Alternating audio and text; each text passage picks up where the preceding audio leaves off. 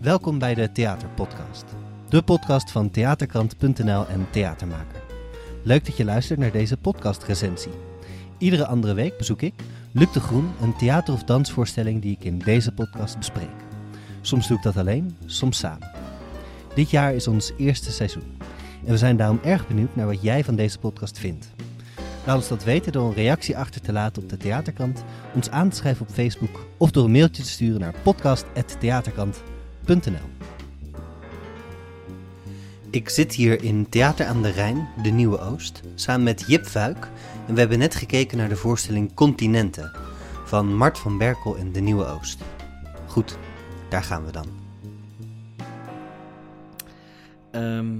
Ja, waar hebben we naar gekeken? Nou, we hebben vooral heel lang gekeken. We hebben heel lang gekeken naar, zoals in het beginpraatje in het Duits wordt gezegd, een burgertragedie in 88 beelden. En ik heb de beelden niet bijgehouden, maar het waren inderdaad heel veel beelden met zwarte slag eigenlijk tussendoor. Een gigantische soundscape. Met een soort gaasdoek. Dus als ik het beeld zou beschrijven, waar we echt letterlijk naar kijken, is het een soort stilistische huiskamer. Beetje jaren 80 stijlachtig, chroom. Zo chrome stoelen en dan zo'n semi-lederen bekleding.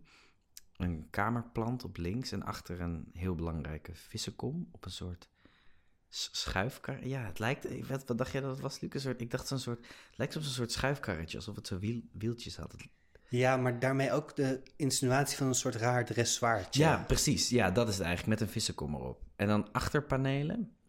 En op de rechterkant een open deur met van die lamellen die naar beneden gehaald konden worden. En daarvoor dus een dat denk ik, kaasdoek heet dat eigenlijk. Hè? Maar in ieder geval zo'n doorzichtig, zo'n soort gazig, doorzichtig doek, waardoor je de hele tijd met een soort laagje eigenlijk op eigenlijk een soort tv-beeld. Een filtertje, keek. Ja. Ja, en de 88 beelden zou ik omschrijven als een soort gestileerde horror. Ja, precies. Ja, zeker. Een gestileerde horror waarin een mannelijk en een vrouwelijk figuur. Ja. Dus, ja. En ik zeg bewust niet mensen, want ze hebben een soort siliconen maskers op hun hoofden, waardoor het echt wezens worden. Ja. En we volgen, misschien gedurende een nacht, we de omzwervingen van deze wezens in dat huis. Precies. Ja, of in die kamer in ieder geval. Want er is ook nog, dat vond ik mooi, er is ook nog een hele duidelijke achterwereld.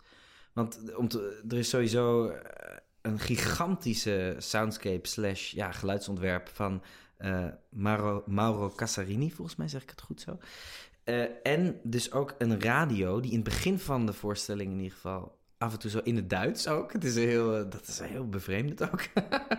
Dat je zo, ik hoorde op een gegeven moment een soort flarden over Afrika, zo lichtelijk iets. En dan verdween dat weer, maar zo gemurmel. En soms ook muziek. Onze cultuur beschermen. Ja, dus ja, toch? Ja, weet je, dat was het. Of ze zeiden ook zo, die nega van Afrika. Dus het was ook dat. Ja, serieus. Dus ik dacht, is dit nou expres? Ja, natuurlijk is het expres, maar het klonk heel racistisch. Maar je hoort het ook niet echt? Nee, het is ook niet de bedoeling dat je het helemaal meekrijgt, denk ik.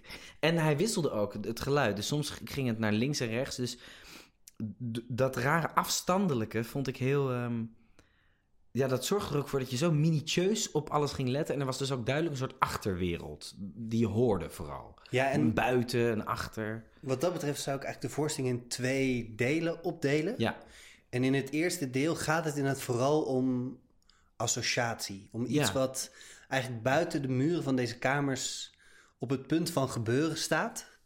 En wat steeds dus de beelden worden gemaakt door steeds het licht aan en dan weer uit te doen. Precies. Redelijk langzaam. Ja, en in eigenlijk ook een soortzelfde ritme in de zin van elk beeld. In ieder geval dat het eerste helft van de voorstelling lijkt alsof elke beeld ongeveer even lang duurt. En ook de zwartslag of de donkerslag even lang duurt. Waardoor je in een soort hypnotiserend, eerst vermoeiend en saai. En dan op een gegeven moment, dat vond ik er heel sterk aan. En ook dodelijk irritant. Maar dat je op een gegeven moment, je moet gewoon door die tijd heen. En dat werkte op een gegeven moment vrij hypnotiserend op me. En dan klopt er ook dat er inderdaad een tweede deel op een gegeven moment ontstaat. Maar, ja, want in dit eerste deel gaat het dus eigenlijk... Er wordt bijvoorbeeld een keer aan de deur gebeld. Ja, een aantal keer toch ook? Ja. En er lijken wat rare geluiden uit de andere wereld te komen. Ja. En dat bouwt eigenlijk de hele tijd op. Dus in dat eerste deel lijkt er de hele tijd iets op het punt van knappen te staan. Of er lijkt in die wereld een soort apocalyps te zijn die op het punt staat te gebeuren. En dan opeens gebeurt het, zou ik zeggen. En we weten niet wat het is. We weten niet wat het event is dat dit allemaal aanzet. Maar opeens komt in plaats van het hele langzaam opkomende licht... komt er een klap. Echt een grove daad. Ook omdat je zegt al, zei het net al... het duurt echt lang in het begin. En het wordt ook een beetje saai en vervelend. Dan denk je, gaan we dit nou de hele tijd zo door? En dan opeens, bam! Komt er een heel andere energie in. Ja, seksuele energie, toch? Of voor mij was dat het beginnetje. Daar begon het voor mij. Daar pas? Oh nee, voor mij veel eerder. Ja? Ja, voor mij begon het tweede deel op het moment dat voor het eerst het licht hard aanging. En toen gingen ze eigenlijk... leek er een soort nieuwe energie in te komen... die verder ging in dat ze op een gegeven moment de lamellen dicht deden... en zich letterlijk opsloten in de kamer. En dat ontaarde weer in een destructieve, seksuele klap. Maar daarvoor was er toch ook die ene scène waarin zij zo voor die plant zit... en dat ze zo grond in haar broek doet. Dat is nog voordat ze die lamellen naar beneden doen. Precies. Dus daar ergens zat voor mij ook een soort kantelpunt... En ook dat vond ik ook een heel... Het mannelijke wezen, dat vond ik een van de mooiste beelden. Spuit op een gegeven moment een plantenspuit over zijn eigen gezicht... waardoor hij een soort wassen beeld wordt dat gaat smelten. Ja, of een soort... Ik dacht ook een soort... maar het ging in ieder geval om hem voor het eerst. Dus waar er eerst zo heel veel beelden waren... Dus wat wel misschien interessant is om... Ja, die beelden, die leefden ook wel een beetje. Dus er was een mes of er is een soort... Iemand die iets met een kruimeldief doet. Dus er zitten een soort mini-ontwikkelingetjes in. Maar dat vond ik ook, dat beeld dat hij met die plantenspuit over zijn gezicht heen sproeit. Het had voor mij ook iets vreemd seksueels. En het ging over hun voor het eerst vanaf dat moment. En toen begonnen ze elkaar, dacht ik ook te ontdekken. Ze kwamen ook veel meer samen in die beelden terecht. Ze waren de hele tijd apart. Er waren ook beelden waar niemand in te zien was. Gewoon een ding verplaatst was. Heel erg zo... doet me zo denken aan de wereld van Suzanne Kennedy en Bogert van der Schoot. Dus een beetje zo schatplichtig aan dat post-human-achtige Ik moest ook heel erg denken aan de voorstelling Headspace. Ja, precies. Van Bogert van der Schoot van vorig seizoen. Die had ook eenzelfde soort beeldenstructuur. Ja. Wat ik ook nog een mooie ontwikkeling vond in het eerste deel, nog een beeld wat ik wel eens blijven hangen, is het schrijven.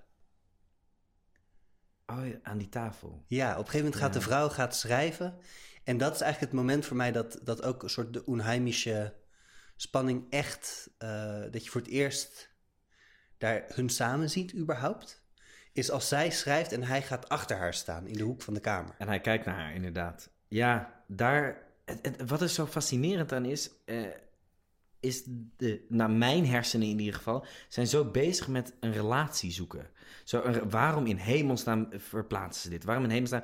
En dat is zo'n punt dat je ziet, zij kijken naar elkaar en door die viezige maskers kunnen ze ook, dat vind ik trouwens heel knap, ik ga even een zijspoor maken, maar hoe ze dus spelen, want ze hebben eigenlijk alleen maar hun handen. Want die siliconen, het is een klein beetje zo lippen die kunnen spelen en een beetje ogen, maar het zit allemaal veel te ver weg. Dus het zijn bijna alleen maar handen en zo richtingen die ze kunnen aangeven. Dat vind ik echt verdomde knap hoe ze dat doen. Ja, want ze spelen daar wel echt heel veel mee. En ze zijn ook duidelijk... op allerlei lagen worden de hele tijd spanningen gezocht. Misschien ook voor een deel gewoon door de muziek. Ja, zeker heel groot door de muziek, ja. Doordat je er ook als publiek zo lang naar kijkt, ga je er denk ik ook heel erg in zoeken. In wat is die relatie nou? Wat zijn deze wezens? En voor mij, het verhaal dat dit vind ik ook vreselijk van mezelf. Hè? Maar ik ga dan toch driekwart van de voorstelling proberen het verhaal te ontdekken. Wat zie ik nou eigenlijk? Maar voor mij is het dus twee figuren in een soort apocalyps. En de wereld is buiten ten onder gegaan. En op een gegeven moment beseffen ze zich dat. En de hele tijd ligt het al op de loer. En dus er zijn ook een paar momenten waarop ze een soort van lijken naar buiten te keren. Of naar buiten te gaan met het mes. Dus ik dacht een soort zombie-apocalyps. Of misschien een oorlog. Waarin zij als laatste, of waarin zij dan met z'n twee op die kamer zitten. Een soort wetende dat dit hun laatste dag in leven zal zijn. Leuk. Ja. Ik heb het totaal echt waar. Je hebt er zelfs een narratief van gemaakt. Ik vind het vrij knap om eerlijk te zijn. Nee, ja, echt. Maar en komt dat dan door het geluid? Of, want er waren wel een soort schoten, leek het soms. Ja, dat ja. Heel erg. En dus ook het Duits. Jaren 30 Duits. Ik kreeg een soort Berlijn 1945 in een bunker ergens vibe. Met een soort onmensen die dan... Ja. Die zich ook beseffen, of waarin langzaam het besef daalt, het is afgelopen. Wat grappig, want voor mij is het eigenlijk bijna... Ik zou bijna zeggen andersom. Ik had het gevoel dat ze juist aan iets gingen beginnen vanwege een sleur.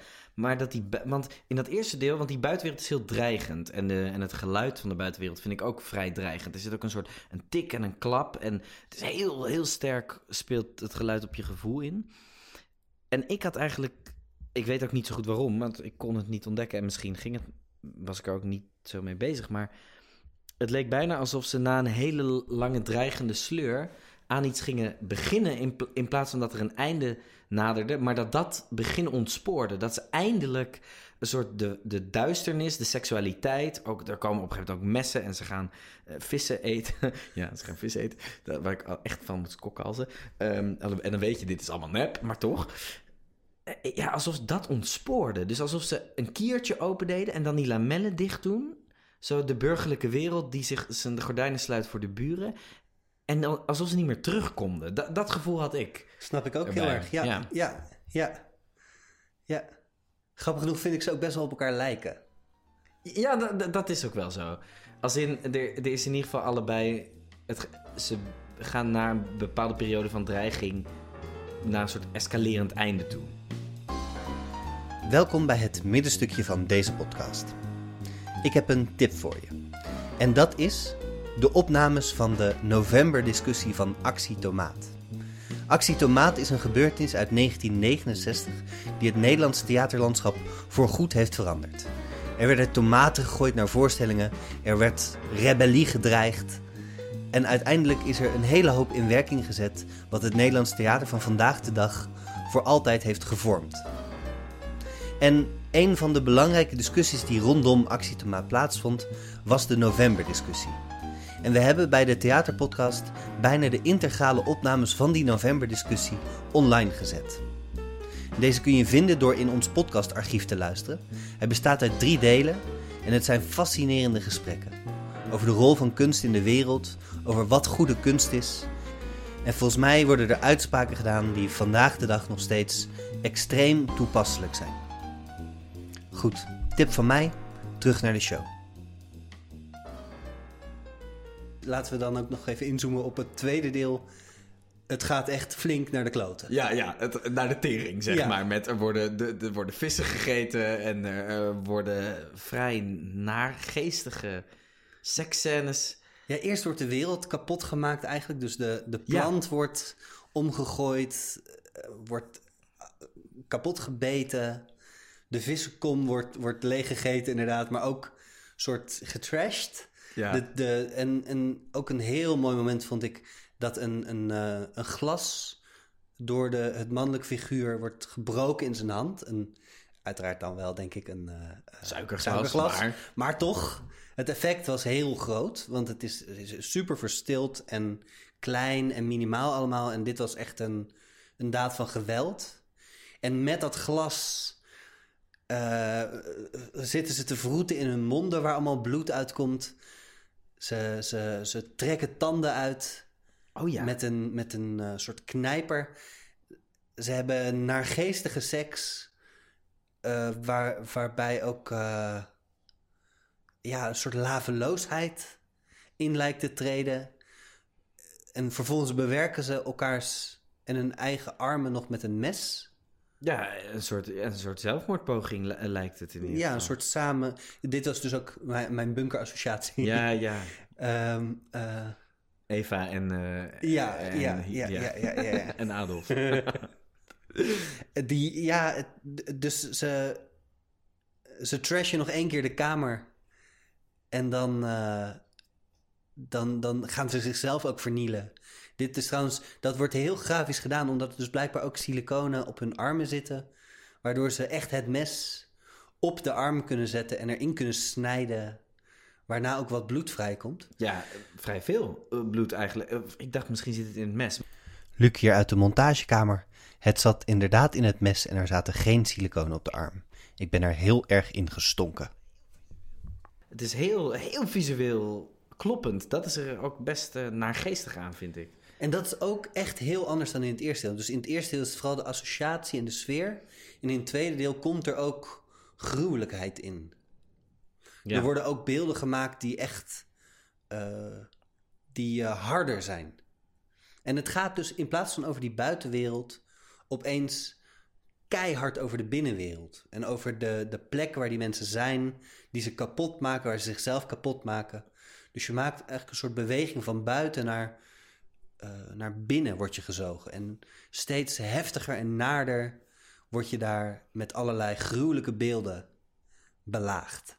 En wat ik daar heel interessant vind, ik vind het heel goed hoe je dat zegt over de eerste buitenwereld die eigenlijk in het eerste deel heel erg speelt en dan eigenlijk hun binnenwereld. Alsof we ook ineens de kap opzetten om alleen maar naar hun te luisteren. En zij dat zelf ook ineens beginnen te doen. Is ook een prachtig beeld. Prachtig. Misschien, moet ik niet verklappen, maar er is een moment van zelfbesef. Wat echt uit het niets komt. Waarbij ze, alsof het lijkt dat ze voor het eerst ook zichzelf en de ontmenselijking van zichzelf zien. Of dat projecteer ik er dan op. En met een spiegel. Ja, met een spiegel. Dat. Ja, precies. En heel verwarrend, magisch beeld ineens. Omdat je zo de voorspelbaarheid van dat ritme van dat zwart en dan weer in beeld. En ook wat er allemaal in die kamer al is. Dat dan toch ineens omslaat. Dat speelt daar zo sterk mee. Maar wat ik wilde zeggen is, er is een gigantische distantie voor mij. Ik vind want ze zijn heel erg daar. Ook komt ook door dat gaas waar ze achter zitten, door die siliconen. Dus wat ik heel interessant vind dan over dat we naar die binnenwereld gaan. Nog steeds kom ik niet, en dat is denk ik ook de bedoeling, maar emotioneel in hun binnenwereld terecht. Want die is er eigenlijk niet. Ik herken niet wat zij van iets vinden. Ze handelen, maar er is nooit een gedachte of een ogenschijnlijk gevoel. Dus op een gegeven moment bekroop mij iets dat ik dacht, fuck, zit dit misschien in mij? Of laat het een achterkant van mijzelf zien? Ja, ik moest daar heel erg bij denken aan een soort associatie met horror. Ja, het genre bedoel je? Ja, dus het gaat ook volgens mij niet om dat je kunt meeleven met hun, maar dat je wordt geconfronteerd met de gruwel die zij moeten doorgaan eigenlijk. Met het gruwelijks dat hun... Ja, maar dan existentieel horror, dus zonder monster, maar waarin zij zelf een soort de gruwelijkheden van hun eigen daden moeten ondervinden. Ja, en daar zit gewoon mijn vraag, denk ik, heel erg, die ik heel interessant vind, dat ik het gebeurt in hun en dat in hun. Ik vind het wel mooi hoe je dat zegt. Het is een soort existentiële horror eigenlijk. Het zijn wat zich op zichzelf wreekt of zo. Mm-hmm. En dat vergruwelt. En af en toe denk ik dan, waarom kijk ik erop? En wanneer grijpt het me aan? En dat vond ik een heel, heel lastige balans, omdat ik ook weet dat het allemaal nep is. Dus op een bepaald moment, toen het echt heel heftig werd met bijvoorbeeld die messen die hun armen gingen snijden, toen distancieerde ik me totaal. Toen ineens dacht ik, dit is een truc. Ik ben ineens verdwenen. Ineens wordt het me ook niet heftig genoeg of zo. Je ziet geen pikken. in de seksscènes, terwijl alles daarvoor zo oerrealistisch en ineens zit er toch een soort lichte preutsheid in. En dat is niet helemaal waar, hè? En dat is ook een soort vals oordeel. Maar ik betrapte me er ook op, dat, laat ik het zo zeggen. Ik wil er soms uit. En dat deed ik ook door de artificieelheid aan te grijpen om er een soort distantie voor te voelen, door te voelen. En ook me niet meer in te laten met de gruwel die ik ook wel had kunnen voelen. Daar zit ik zelf een beetje. Het is een beetje, soms wordt het dan toch een jumpscare. Ja, precies. Ja, goed gezegd. Waar het niet meer alleen maar een mes is dat op je keel wordt gezet en heel langzaam in wordt gedrukt. Maar waar er opeens even het effect horror in komt. En de musicaliteit en de muziek zelf helpt. En het licht helpt daar ook. Ik bedoel, het is echt prachtig vormgegeven allemaal. Maar dat helpt heel erg bij. Het lijkt ook die effecten soms expres na te schrijven. Even een hard geluid na een gigantische verstilling. Een fel licht na een lange donkerslag. Ja, maar ik ben het wel met je eens hoor. Daar gaat het wel, op die momenten is het wel meer het effect dan waardoor het aangrijpt. Waardoor het aangrijpt is iets anders. Namelijk doordat je inderdaad toch meegaat in die wereld of zo. Nou ja, en moed. Dat vind ik er heel sterk aan. Het duurt ook 1 uur en 50 minuten volgens mij. Dus zeg maar, het is ook een soort gijzeling. En die gijzeling, daar zitten zij natuurlijk ook in. En die wordt ook intern. Dus de ultieme lengte van dat eerste deel, waar ik echt volgens mij al na 10 minuten dacht, nee, alsjeblieft, dit niet nog een half uur. Nou, dat ging minimaal nog een half uur zo door. Dat brengt me daar wel over waar we het net over hadden. Ja. En daar is helemaal geen distantie. Ik zuig mezelf langzaam vast. Je wil ook erin door. En dat is ook de minutieusheid en de, hoe wil ik het noemen, sensitiviteit van alles. Het is allemaal zo precies sensitief vormgegeven, heel sensitief geluid enzovoort. En op het moment dat het dan naar effect overslaat, of ineens te groot erop, dan heb ik inderdaad de neiging om er weer makkelijker uit te springen. Mm-hmm. Ja, dan denk je het is horror en ja, help. Oh nee, en dan hoor je ook degene naast je zo doen en zijn handen voor ogen. En dan denk ik, ja, inderdaad, dat is dat effect toen ik 16 was. En dan naast dat ene meisje in mijn klas waar ik eigenlijk gewoon heel dicht tegenaan wilde zitten, dan gebruik je dat effect. Nou, dat is ook niet helemaal waar, maar wel dat effect van horror, dat herken ik. En waar ik het op zijn krachtigst vind, is het als het onder mijn huid begint te komen, juist door zijn lengte en juist niet door zijn schrikeffecten, maar door de langzame die opbouw die onontkoombaar begint te voelen. Je zit er zelf ook gewoon helemaal in. Of ik zat er zelf helemaal in. Ja. Ik zat ook vooraan. Jij zat verder weg. Misschien, want ik kon ook af en toe de lampen in het gids zien. Zo er doorheen. Ik was best wel blij met mijn keuze. We hebben het hier van tevoren over gehad. Ja. Ik ben boven gaan zitten en jij beneden. Ik was blij met mijn keuze om... En niet blij ook trouwens hoor. Want ik zat natuurlijk wel meer tussen het publiek. En boven zat ook een stelletje dat het niet zo leuk vond. Die dat hoe langer hoe meer... begon met adem en zuchten waarschijnlijk begon duidelijk te maken. Ze hebben het echt heel goed volgehouden. Maar ik kan me ook voorstellen, als je na 5 minuten denkt, dit is niet mijn ding, dan ben je de lul. Ja, zeker. Want de distantie is killing, zeg maar. Waar een soort van inleving gebeurt. Nee, je moet het allemaal in jezelf beginnen te voelen. Ja, en je moet ook, als je niet meegaat, dan is het ook niks. Nee, dat denk ik ook. Het vergt ook van jou als publiek dat jij zelf de investering erin maakt. Ik ga dit aan en ik wil dit helemaal doorgaan. Ja, heel in dat opzicht zo Lynchiaans. Zo, wat je ook bij Lynch kan hebben, dat ik ook soms denk, nee, niet nu een David Lynch film, want dan wil ik hem gewoon uitzetten. En je kan, dat vind ik er heel krachtig aan het werk op zich. En we hadden het er net ook even over hoe Mart ook echt het lijkt echt ook een soort stijloefening of een soort hele radicale keuze voor één ding. Dat vind ik er heel goed aan. Je moet erin of je bent eruit. En het doet geen enkele concessie naar mij toe. Dat vind ik er soms ook heel moeilijk aan, want ik denk, help, wat moet ik ermee? Zeker op het einde af en toe. Maar qua kunstenaarschap is dat iets wat ik wel heel erg waardeer. En dat zie je ook. Ja. Die radicaliteit of zo, ja. Ja, en dat het ook zo'n genre neemt eigenlijk. Dat hebben we natuurlijk afgelopen jaar ook bijvoorbeeld met horror van Jacob album gezien. Dat is toch inspirerend als een kunstenaar echt zegt, ik ga dit genre wat je normaal niet zo vaak ziet, om dat helemaal aan te gaan. En om dus ook echt, volgens mij heeft hij het ook wel begrepen, wat horror is en wat dat gevoel daarin moet zijn. En los van en ook de technieken en ook soort de jumpscares. Hoewel dat dan misschien in de voorstelling minder of minder de kracht van de voorstelling is. Nou ja, precies wat je zegt. En dat zijn natuurlijk effecten die heel interessant zijn in film. En die ook per definitie heel goed geschikt zijn voor het medium film. En daar begint zeg maar de theatraliteit of de werkelijkheid zich te wreken, omdat ik ook maar gewoon 4 meter af zit van mensen die in hun arm snijden. Maar ik weet gewoon, het kan niet anders, dit is niet waar. Ja, maar dat heb je toch ook bij film? Nee, ja, maar echt zo? Ik heb dat veel minder bij film. Bij een jumpscare wel. Ja, misschien wel. Daar herken ik ook het effect van. Van dat je dan ook bij de film, hoewel het is ook, dat lucht ook op. Dat je even lekker kan griezelen voor iemand die om het hoekje staat. Die je dan opeens ziet. Ja, is het niet... Ja, misschien is dat wel zo. Ik zit gewoon dan met het...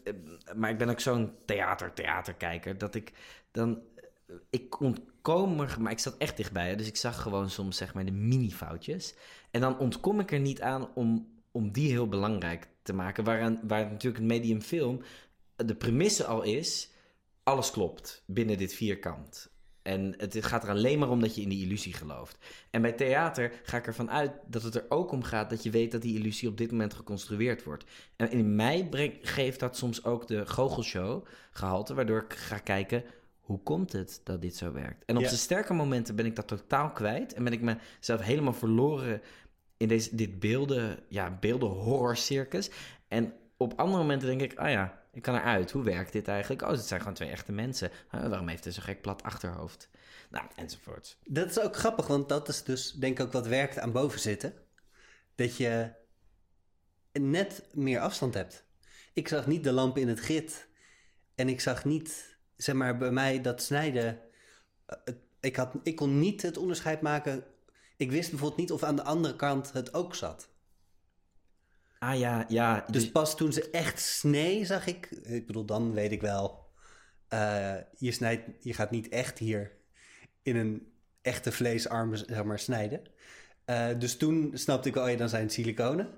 Maar daarvoor niet. Daarvoor had ze ook nog terug kunnen trekken of op een andere manier. Ja, dat is heel goed. Dus eigenlijk de afstand, waar natuurlijk dat gaasje ook heel goed voor werkt... dat alle details net afvlakken, zeg maar. Dus die distantie helpt daar wel echt bij. Het is wel goed als je het net niet kan zien. Ja. Ja, maar daarom ben ik ook natuurlijk zo'n klootzak. Want ik wil dan expres op de eerste rij zitten om hier dan over te zeiken. Dus misschien is het ook wel een voorstelling die het juist ook in hele grote zalen goed zou doen. Heel erg, denk ik eigenlijk. Als je een beetje afstand hebt van toneel en niet met je neus bovenop zit. Ja, de kracht zit enorm. Ik denk hoe meer want alles aan het werk ademt distantie. Zeg maar de oningeleefdheid ervan, ons niet kunnen inleven, de afstanden, het donker worden tussendoor. Je wordt heel erg de hele tijd teruggeworpen op jezelf. Het heeft een heel distantie en filmisch karakter in dat opzicht. En ja, daar is een zekere afstand denk ik heel goed voor. En precies datgene waar dat stelletje naast jou denk ik al vanaf minuut 5 het heel moeilijk mee had. Ja, want dat is tegelijk ook... In de bioscoop wordt er natuurlijk ook meer doorheen gekletst. Ja, en loop je makkelijker weg of zet je de film stil. Ja. Dat was het weer voor deze recensie. Als je deze podcast waardeert, dan kun je je abonneren. Dan vang je naast een wekelijkse podcastrecensie ook de serie Kritiek op Kritiek door dramaturg Noeno Blijboom en de Critici Tafel, gehost door Hans Smit in je feed. Deze podcast is gemaakt door mij, Luc de Groen, in samenwerking met Theaterkrant.nl en Theatermaker. Muziek die je hoorde is van Joost Maaskant. Wij zijn erg benieuwd naar wat jij van deze podcast vindt. Laat ons dat weten door een reactie achter te laten op de Theaterkrant, ons aan te schrijven op Facebook of door een mailtje te sturen naar podcast@theaterkrant.nl. Dit jaar willen we gaan experimenteren met advertenties op de Theaterkrant. Ben jij een organisatie voor wie dat interessant kan zijn, dus een theater- of dansorganisatie? Stuur dan een mailtje naar podcast@theaterkrant.nl, dan vertellen we je daar graag meer over.